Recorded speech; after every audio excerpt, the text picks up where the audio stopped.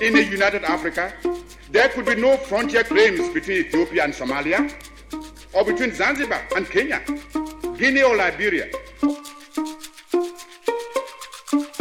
My roommate saying to me, what kind of music do you listen to in Africa? Tribal?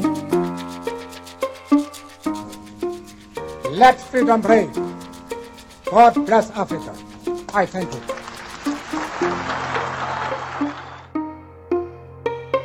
Avsnitt 23, podden om Afrika. Jag vet inte om ni hör den här fågeln bakom mig som jag plötsligt började höra nu jättestarkt. Förra veckan var det Lisen som hade fåglar i bakgrunden i Naivasha. Nu är Liselott Lindström i Nairobi igen. Och jag har en fågel här i New York bakom mig istället. Så ska jag höra den. Så kan man se om jag kan imitera den. Nej, nu blev den förstås tyst. Vänta lite. Nej, jag lovar att den skrek just. Vi ser så. Den. Nästa gång. Det har blivit din specialitet nu, det här med fågelljud. Ja. Hörde du? Ja, nu hör jag, ja. Lät så. Ja, okej. Okej, det är inte här den här podden handlar om. Den handlar om kontinenten Afrika. Som vi många gånger när vi har pratat om val i Afrika så har vi kommit in på fake news som känns så otroligt aktuellt när det kommer till politik överallt i världen för att det får styr människors åsikter och så här. Men det som fake news egentligen borde vara är ju liksom satir. Alltså fake news i sig, bara det inte skulle vara sånt som påstår sig på riktigt vara sanning utan som mer skulle vara sådär satir om både journalistik och politik, så skulle det vara mycket roligt. Som den här ena fake news-grejen som du hittade, Lisen. Ja, jag tycker den är så... Vi har ju tidigare talat om hur genianerna är så spot on på Twitter och jättekritiska och så här, så den här lite passar in i den. Alltså en nyhetssida som nu antagligen inte är så jätteseriös som berättar att Kenias poliskår ska få nya uniformer och de här uniformerna ska inte ha några fickor. Och det här ska då vara ett steg i Uhuru Kenyatas politik mot korruption. Att om de inte har några fickor i sina uniformer så får de mycket svårare att ta emot sådana här bribes, alltså vad heter det? Mutor av bilisterna som ju är väldigt vanligt här i Kenya. Så det här är nu ett väldigt konkret sätt av presidenten att motarbeta korruption. Alltså det är helt genialt. Och sen också den här fortsättning på att polisen själva säger att de kommer att kämpa emot det här förslaget för att fickorna får uniformerna att se liksom trendigare och snyggare ut. Och de vill liksom fortsätta ha snygga uniformer. Alltså jag älskar det här. Men här ser man ju, om man nu skulle vara magväsktillverkare så skulle man ju se en enorm nisch här att skapa magväskor som skulle passa till de här nya uniformerna så att poliserna skulle ha något att sätta sina pengar. Ni hörde det här först. Och i magväskor så ryms det också mycket mer pengar än i fickor. Eller hur? Magväskor har ju helt för dåligt rykte från 90-talet. Jag tycker magväskor borde göra de gjorde ju en liten sån här comeback i modevärlden, men jag vet inte om det var så bra. Men så här praktiskt mässigt så borde magväskor absolut göra en comeback, speciellt hos polisen i Kenya tycker jag. Ja, make magväskor mutor again.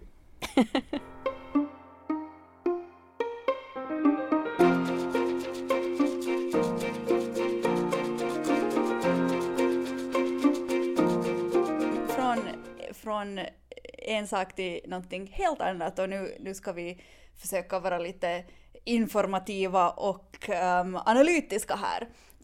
Jag vill att vi ska snacka Afrikanska unionen. Som vi just konstaterade här innan vi började banda så har vi kanske inte pratat så mycket om Afrikanska unionen. Och det är lite konstigt för att det är ändå en stor organisation som omfattar hela kontinenten och som liksom som på något sätt har ambitionen att vara och bli som Afrikas EU, alltså en sån här organisation som innefattar hela kontinenten och alla länder, vilket de också gör, och de har otroliga ambitioner.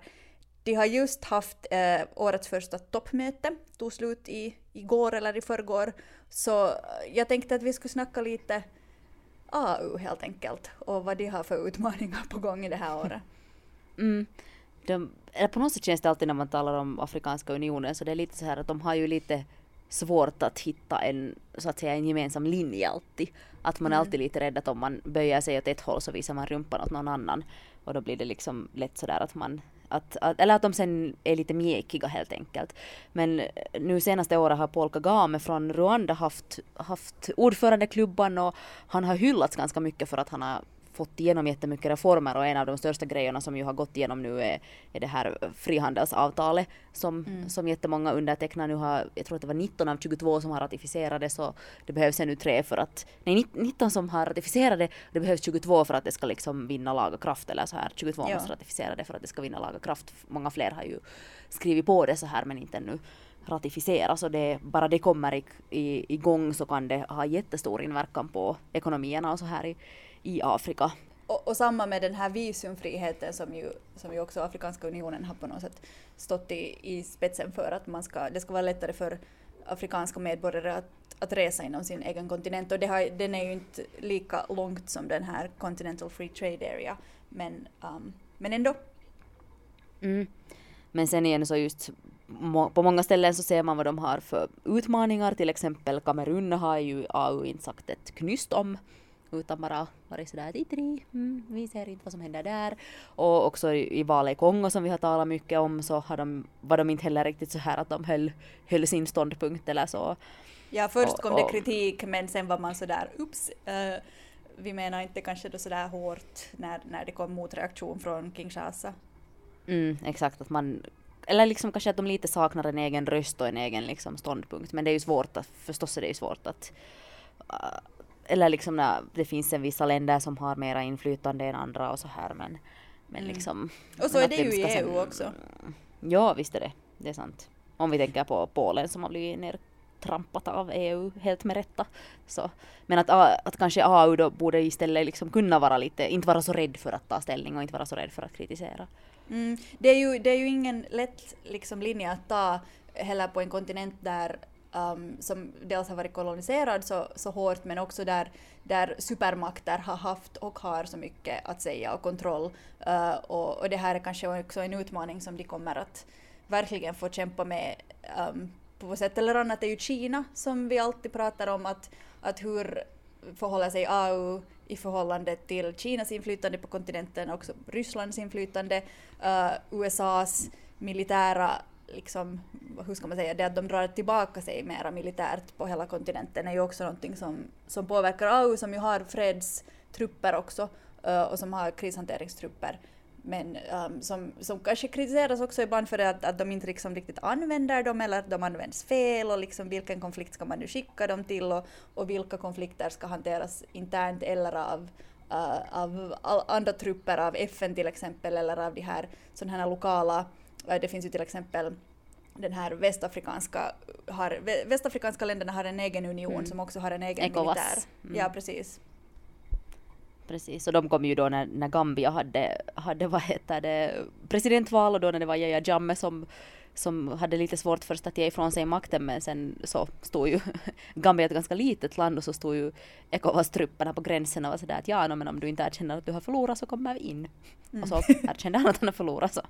Så exakt.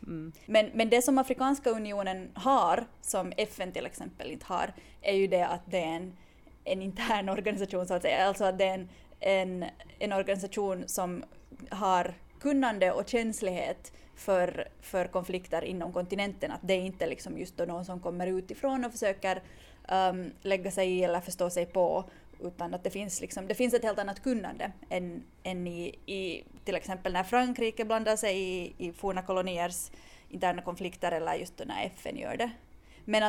Men att nu så är det ju då, som du sa, Kagame hade liksom kört igenom en massa saker, men han byts ju nu ut, eller har precis bytts ut till Egyptens president Sisi. Al-Sisi, och han är kanske lite så här kontroversiell figur, det är ju för sig Kagame också, men liksom Sisi är ju en ganska, om man nu ser direkt ut så är han ju i princip en diktator, så det har funnits lite så här misstankar eller rädsla för att han ska liksom dra tillbaka en del av de här reformerna och en del av de här framstegen, men han har nu sagt att han är committed to liksom att föra AU framåt och så här. Så reformer. Så att vi får se vad han hittar på. Men en grej eller liksom Afrika har ju på ett sätt nu sådana här många länder som har nya ledare efter att det har bytts ut efter en lång tid, och sen samtidigt har vi många liksom som bara sitter kvar och klamrar sig fast vid makten. Paul Biya i Kamerun för att nämna en. Sen har vi då Mnangagwa i Zimbabwe som har jättestora problem. Kongo som det blir intressant att se hur det går. Etiopien som är en sån här, som jag pratar mycket om, som är en sån här ljusfläck här med en ny premiärminister som är progressiv. Gambia. Man har inte hört så mycket heller om Gambia nu efter att Yahya Jammeh avgick eller så här med nya presidenten. Det Nej, man antar att allt går helt okej där. Man borde kanske kolla in lite på det. Och Somalia har en ganska ny president och så här. Men sen läste jag en intressant grej om alltså Algeriet. Algeriets president Abdelaziz Bouteflika, han har suttit redan jättelänge, eller sedan 99. Det känns inte, man säger 99 så känns det inte som så jättelänge sen, men det är ju 20 år. Så att det är ganska länge. Folk som är födda 99 är helt vuxna människor. Ja, men han är 81 år gammal, sitter i rullstol och är liksom jättebräcklig och så här. Och många har ifrågasatt att är han liksom ens kapabel att leda när han är så bräcklig. Men nu säger han då att han ska ställa upp på nytt för omval. Och det som jag tycker var jätteintressant, jag läste en sån här kort kommentar bara om att man ska hålla ögonen på det här, för att Algeriets grannland Tunisien har, jag tror att det är så att de har mest IS-krigare per capita liksom i typ världen ungefär, eller åtminstone i Afrika. IS nationalprodukt. Ja, och det har ju varit mycket terrorattacker och så här i Tunisien samtidigt som de har en ganska ung ledare. Men Algeriet har, eller Tunisien var ju då under arabåren ett av de här första länderna som gjorde revolt. Men Algeriet har man inte haft så, okej, i Frankrike har det ju funnits sådana som var från Algeriet som har gjort terrorattacker, men Algeriet i sig självt har inte liksom haft så stort problem som de ska kunna ha med liksom radikalisering. Men det varnas nu för är att om den här presidenten väljs om igen så finns det en risk att de många unga i landet radikaliseras, eller inte så här direkt radikaliseras, men det liksom ökar risken för radikalisering för att de känner inte att den här presidenten är liksom deras president eller någon som kör deras grejor. Och det här eller för mig så var det så att ja, det där är ju intressant att det kan ju vara samma i många andra länder också, just när vi talar Nigeria som har stort problem med terrorism och där nu vet du alltid bara gamla gubbar som sitter vid makten och så och här. presidentval på kommande, ja. Ja, att hur mycket känner den här unga befolkningen att de ledarna är deras ledare, och det har vi ju sett i Uganda där Bobby Wine den här unga musikern har lyckats bli ett stort hot mot sittande gamla presidenten Museveni för att de unga känner att han gör deras grej och så här. Så att jag tror att det här är någonting man bör hålla ögonen på överhuvudtaget i Afrika, just de här gamla ledarna och hur ungdomen reagerar på dem. Jo, verkligen, och på något sätt glappet mellan nytt och gammalt, som du säger liksom att de unga känner att de inte är representerade, men sen om man ser till Etiopien där han har varit mycket populär, deras nya fräscha ledare Abiy Ahmed, men att förstås inte heller bland alla grupper, och att det kanske är då just en annan grupp som istället känner sig bortglömd.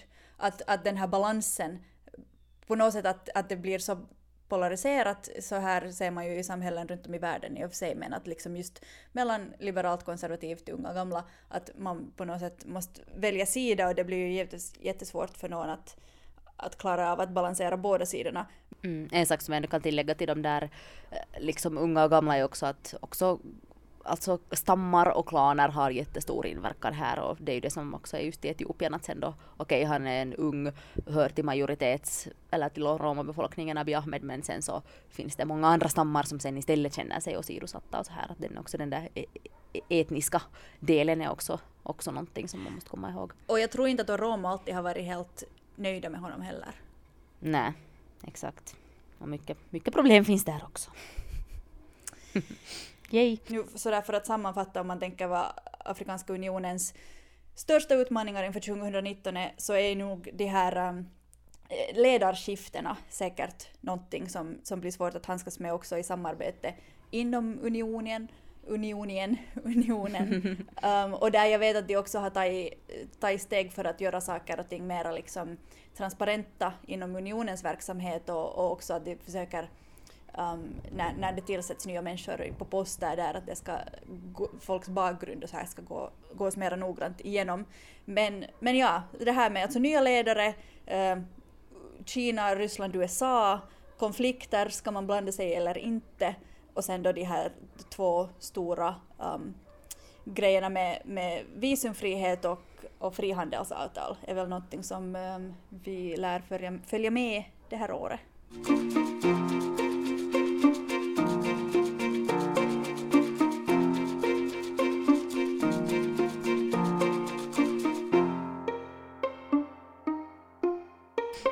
din, din, din, din, din, din, din. Veckans land den här gången är underbar Ghana. Vad är Ghanas huvudstad? Accra. Det är Accra. Och det är ju Ghanas första demokratiskt valda president Kwame Nkrumah som hörs där i vår intro-jingle när han säger "In a united Africa there can be no borders between Liberia and Somalia", eller vad han säger. När han säger det där? Han säger det i slutet av 50-talet eller i början av 60-talet på ett FN-möte. No, vi har lite att gå ännu före vi är där. Men... Japp.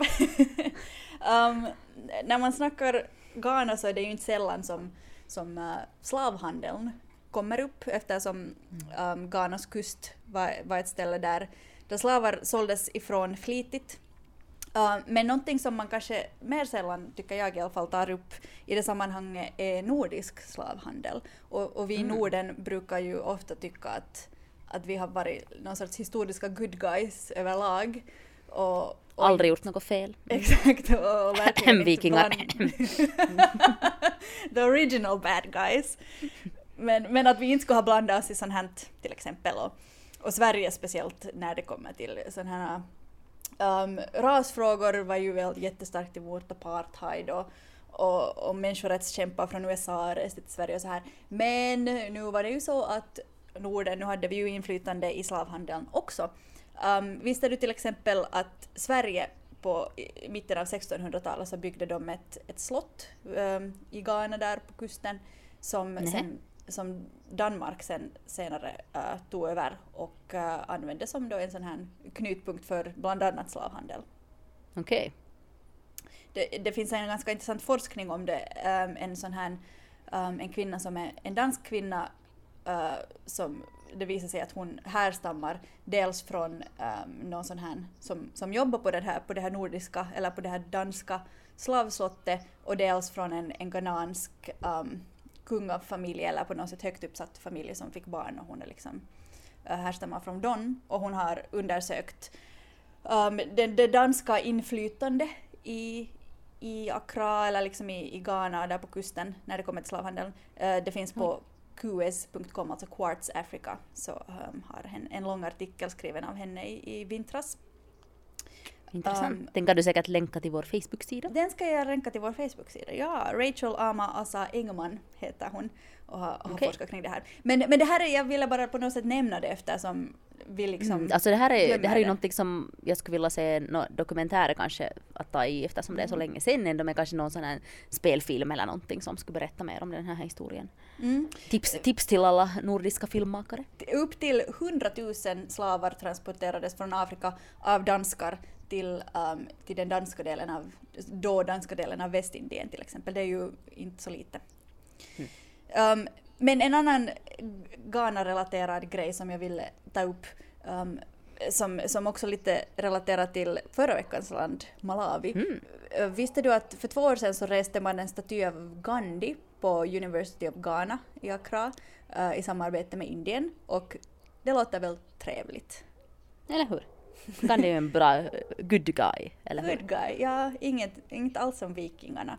Men det tycker inte alla, speciellt inte många i Afrika eftersom Gandhi tydligen, han bodde ju i Sydafrika ganska och länge. Där blev han ju hemskt sådär rasistiskt behandlad eller han var ju en colored då som man eller de hade sina system eller vem som var vad så var han en colored och då när han skulle resa i tåg var det inte så att han skulle resa tåg i Sydafrika och hade biljett i typ första klass och sen var han bara sådär inte får resa i första klass för du är colored och liksom flytta ner honom.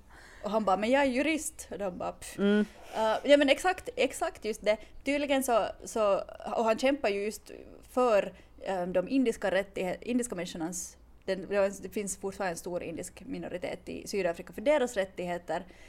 Men han ska ha sagt att svarta sydafrikaner är inte värda att kämpa för och kalla dem för det här nedsättande K-ordet som man ibland använder i Sydafrika för att tala om svarta. Så det är alltså många afrikaner som tycker att han är rasist. Och kanske helt med all rätt att han har, med tanke på vad han har sagt om svarta. Och det har varit en liknande incident i Malawi på en staty som där togs ner till slut just på grund av det här. Och nu så har man tagit också då ner Gandhi-statyn på University of Ghana. Okej, det här är jätteintressant. Japp. Det man säger att Gandhi, han är ju the good guy of all good guys, men också stora frihetskämpar har sina fel.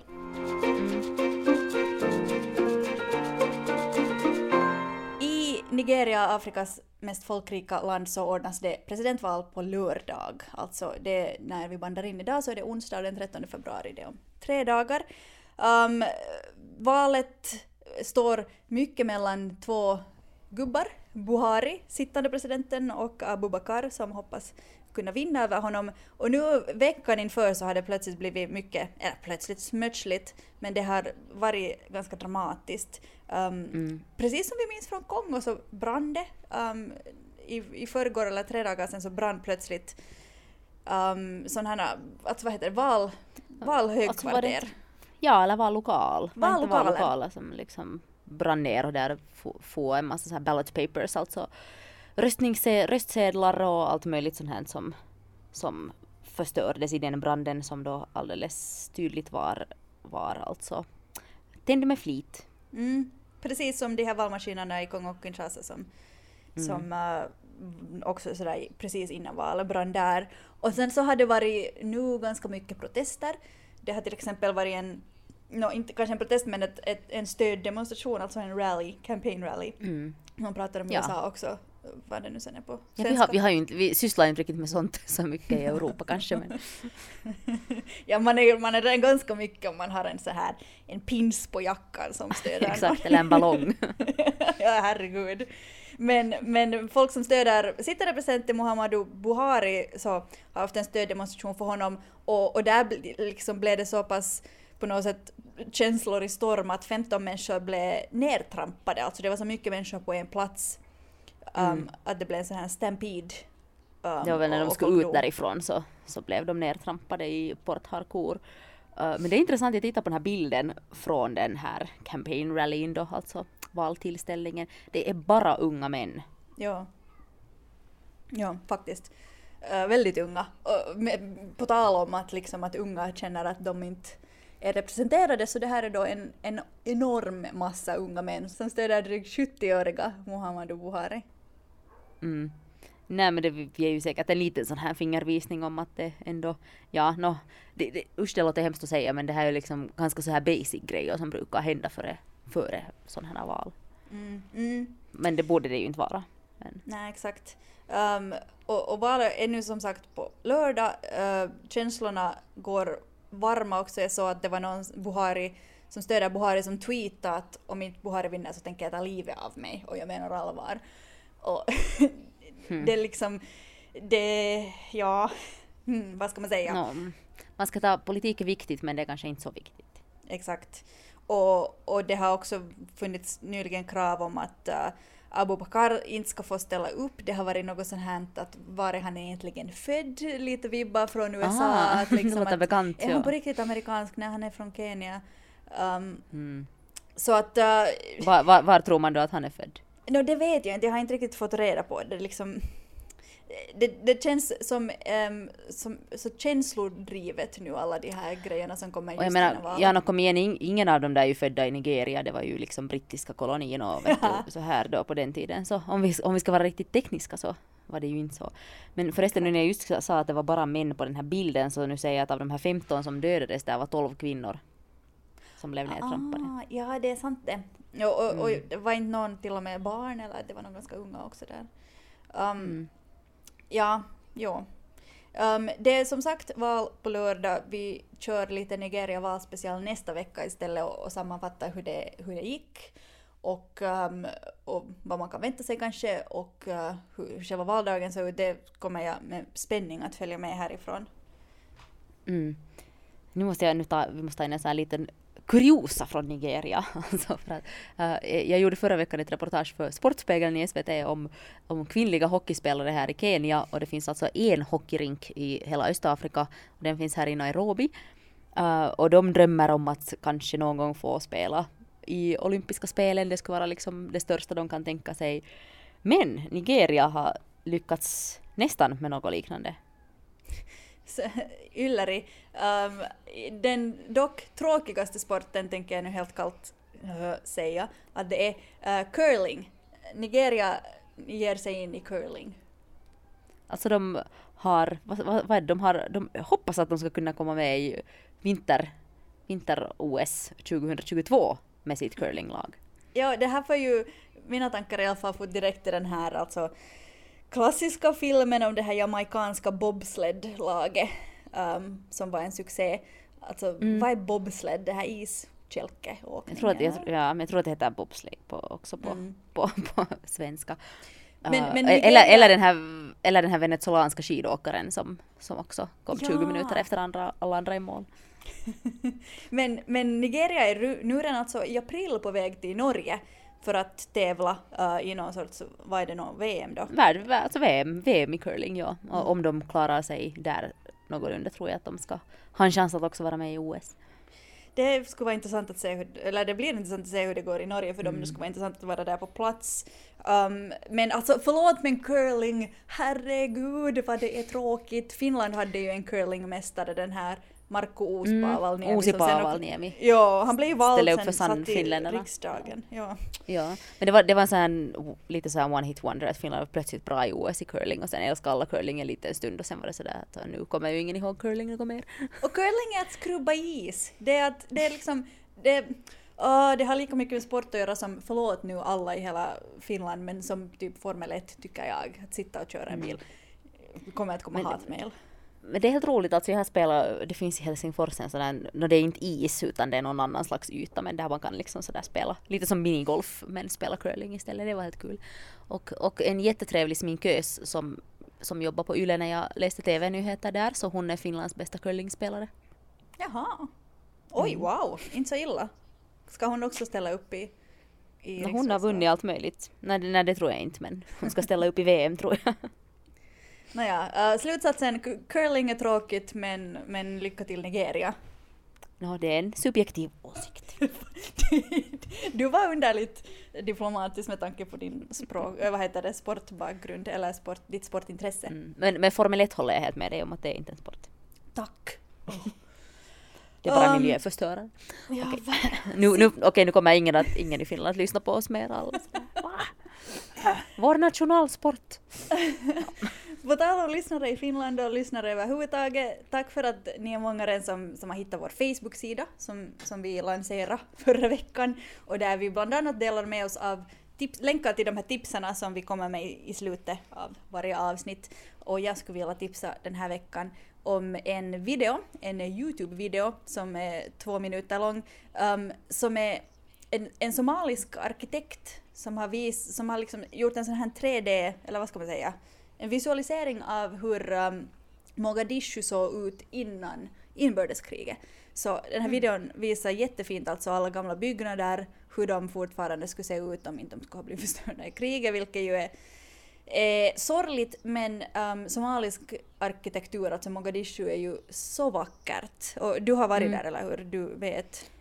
Jag har varit där, ja, men det var ganska hårda säkerhetsarrangemang som man fick inte se så jättemycket, men de har just den här gammal, lite italiensk arkitektur och så här som är, eller det skulle kunna vara en så fantastiskt vacker stad, men mycket har blivit förstört.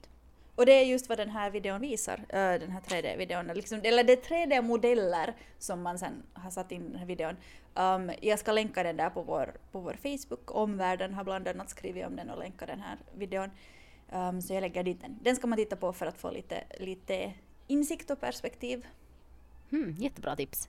Ja, jag skulle vilja tipsa om en sån här sajt eller en organisation som gör opinionsundersökningar i Afrika som heter Afrobarometer. Och de fyller 20 år, de håller på sedan 1999. Och jag brukar ibland gå in där och kolla liksom om jag helt enkelt har sådär typ helt tomt på idéer eller någonting, så går jag in och kollar att vad har de nu undersökt på sistone och liksom att finns det någonting man skulle kunna göra inslag på om det. Och det känns som att man hör ändå ganska lite om just så här opinionsundersökningar eller opinioner i Afrika överhuvudtaget, så de fyller ett viktigt tomrum tycker jag. Men till exempel så kan vi berätta att 66% av togoleserna skulle vilja lämna CFAN, alltså den här Central African Franc, för att de tycker att den ger mera nytta åt Frankrike än åt Togo.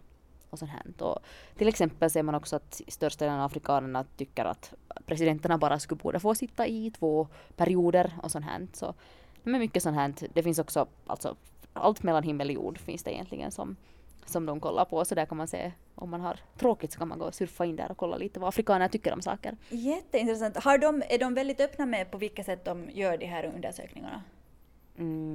Det var en bra fråga.